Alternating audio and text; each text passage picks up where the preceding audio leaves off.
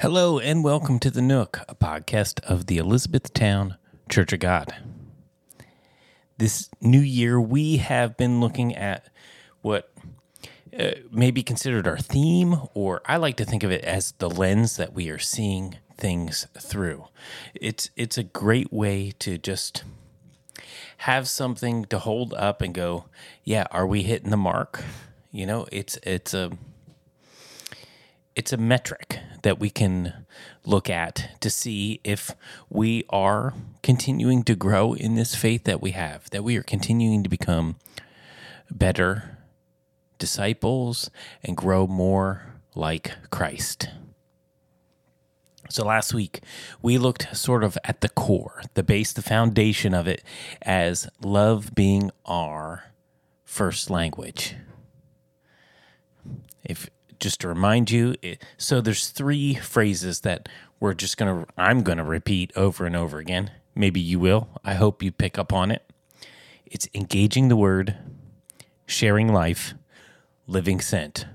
All of them are in the present action tense, so it means it's something that we are doing and we will continue to do. The letters ESL, reminds me of English as a second language. And so we looked at what is our first language? Love. Number one, because God is love and that he tells us to be like him.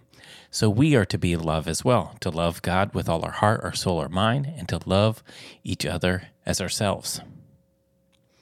So this week, we look at that first phrase, engaging the word. Engaging, meaning that we are interacting with, that we are participating, that we are joining, that we are playing a part. We are engaging the word. Now, when we say the word, there's a couple different things that we're talking about. First and foremost, we're talking about Jesus, engaging Jesus, having some relationship with him, having intimacy with him. We look at the word. I instantly think of the first few verses of John, where it says, "In the beginning was the Word," and that was a very intentional phrase that John used because it recalled everyone's mind back to the very beginning of the Bible, Genesis 1, where it says, "In the beginning, God," right? So it is making this connection point that Jesus is eternal. It says the Word was with God. And that word with, it's like he was in company with, right? It's a participation. They were like co-workers. They were both on the same level. So the Word was with God, and the Word was God, right? There is this eternal, divine nature that is Jesus. Then we learn in that everything was made by him and for him. And you can jump to Colossians, talks a bit more about that. That's a great scripture to refer to when you want to learn a little bit more about that. Colossians 1:15, "The Son is the image of the invisible God, the firstborn over all creation. For in him all things were created, things in heaven and on earth, visible and invisible, whether thrones or powers or rulers or authorities, all things have been created through him and for him. He is before all things." So we see that Jesus is this eternal focus that we put our eyes upon in our faith, the one we look to. We even see that from Jesus himself. I'm reminded of the story in Luke where after Jesus has been resurrected, he meets two disciples on the road to Emmaus. And he winds up joining them. And it's just really interesting interaction where they're just like, Jesus says, "Hey, what's going on?" They're like, seriously? You don't know what's going on right now? This Jesus guy, the whole thing, not ringing any bells? Jesus is like, well, let me walk with you. And he walks with them, and then he starts teaching them. And in verse 27 of chapter 24 in the book of Luke, it says, in the beginning with Moses and all the prophets, so all the Old Testament, the whole first half of this Bible, Jesus explained to them, the disciples walking on the road, what was said in all the scriptures concerning himself. He's showing them that all of scripture was pointing to Jesus. And so when we know that, we see that Jesus is the central focus of everything that we do as a Christ follower, as a Jesus follower. We have to remain engaged and looking and intimate with Jesus. It's the central focus. I don't think there's anything more important than that. It has to be the center. Christ as the center, as we are talking about now in our new series that we're talking about, Living the New Life, that Christ is that hub. Christ is the center at which everything turns.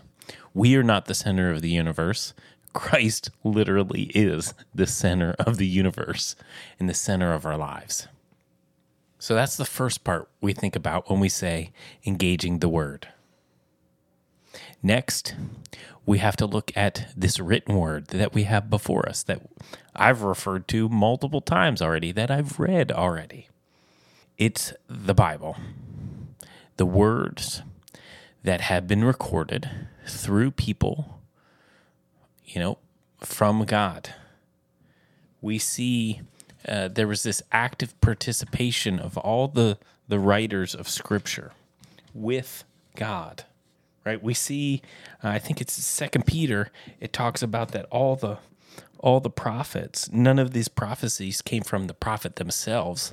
Like they didn't initiate it. It wasn't from them, but it was God initiating that. And then him working with and through the prophet to write the scriptures down. So it was this joint collaborative effort as God is always doing. That's what we see in Jesus. That's what we see when he calls us to be ambassadors, when he calls us to be the light into the dark world. God is always wanting to collaborate with his creation. Anyway, so we approach the word, this written Bible, and I think we need to do that in two separate ways, or actually a both and, I think is a better way to put it. First, we have to be reading this scripture with our hearts, with who we are as a creation. We have to be reading this to look towards Jesus, that we have to be connecting with him in our emotions, in our soul, in our being, in our desires, in our wants, in all of those things. We are reading these scriptures that God can speak to us in those ways, that we can hear him directly speaking to us in our situations. Then also, both and, we also need to understand this Bible in a way with our heads, that we will benefit when we know the context in which these writers were writing. Okay, we know Paul was writing to the town of Ephesus for the book of Ephesians. Well, what was Ephesus? It was a port city that was, and then we can go on. And what was the culture like? And what were they experiencing? What was the author's intended meaning for the audience? And so then we can look at that, and then we can take those things that are in the scripture that are the truths that God is teaching and pull them out and look at them in our lives. Sometimes there's things that are a prescription that's saying, yes, you need this. And sometimes they were description, talking about what was happening in their time and place. And it's helpful to know those things so we don't get them confused. That has been controversy for thousands of years of which things are the things that we have to do What are the things that we have to uphold and follow? And what are the things that are just, they're pointing us to bigger things, pointing us to wisdom, pointing us to love, all those things. All right. There's many scriptures to, talk about the Bible. Hebrews 4:13 talks about the word is alive and active, and it can and will speak to us. And 2 Timothy, that this is from God, and it's used to teach us and to correct us and to help train us up and rebuke us and call us out when we're doing things wrong. And so all of this, I'm going a little long-winded here, but I just got to wrap this point up. All of it.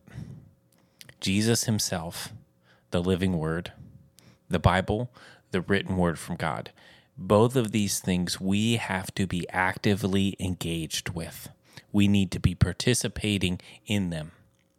So with Jesus, what are the ways that you are connecting with him? It could be reading this Bible. Absolutely. It could be developing your prayer life. It could be serving. It could be living in a community. It could be sharing your faith out into the world. There's so many things. Some people call them spiritual disciplines. I can point you into directions if you want to learn more about that. But you need to find the things that are good for you to help you become more intimate, closer with Jesus. So take some time this week thinking about them, and not just thinking about them, then doing them. The action. Put the belief into action. That is what true belief is. And I think one of those ways is this word. If you haven't, it's a good time of the year where people say, "Oh, I picked up a new reading plan for the year." Yeah, that's great. Find one that works for you. I'll read the New Testament in the year. I'll just read Matthew, to start. Or just pick a book, read through it. Be open to hear God speak to you through it. If you need some help, talk to other people about it. Figure out the context of which things are being said. And God can and will engage you if you're willing to engage him. So that's our first step in this 3-phrase lens that we are holding up for the year. Engaging the word, sharing life, and living sent. So, my friends, I hope you find that opportunity to engage the word this week and then share that with others so they can be accountable to you to help you engage that word. Maybe you can do it together. All right, go out there, engage the word, people. We'll see you next week. Take care.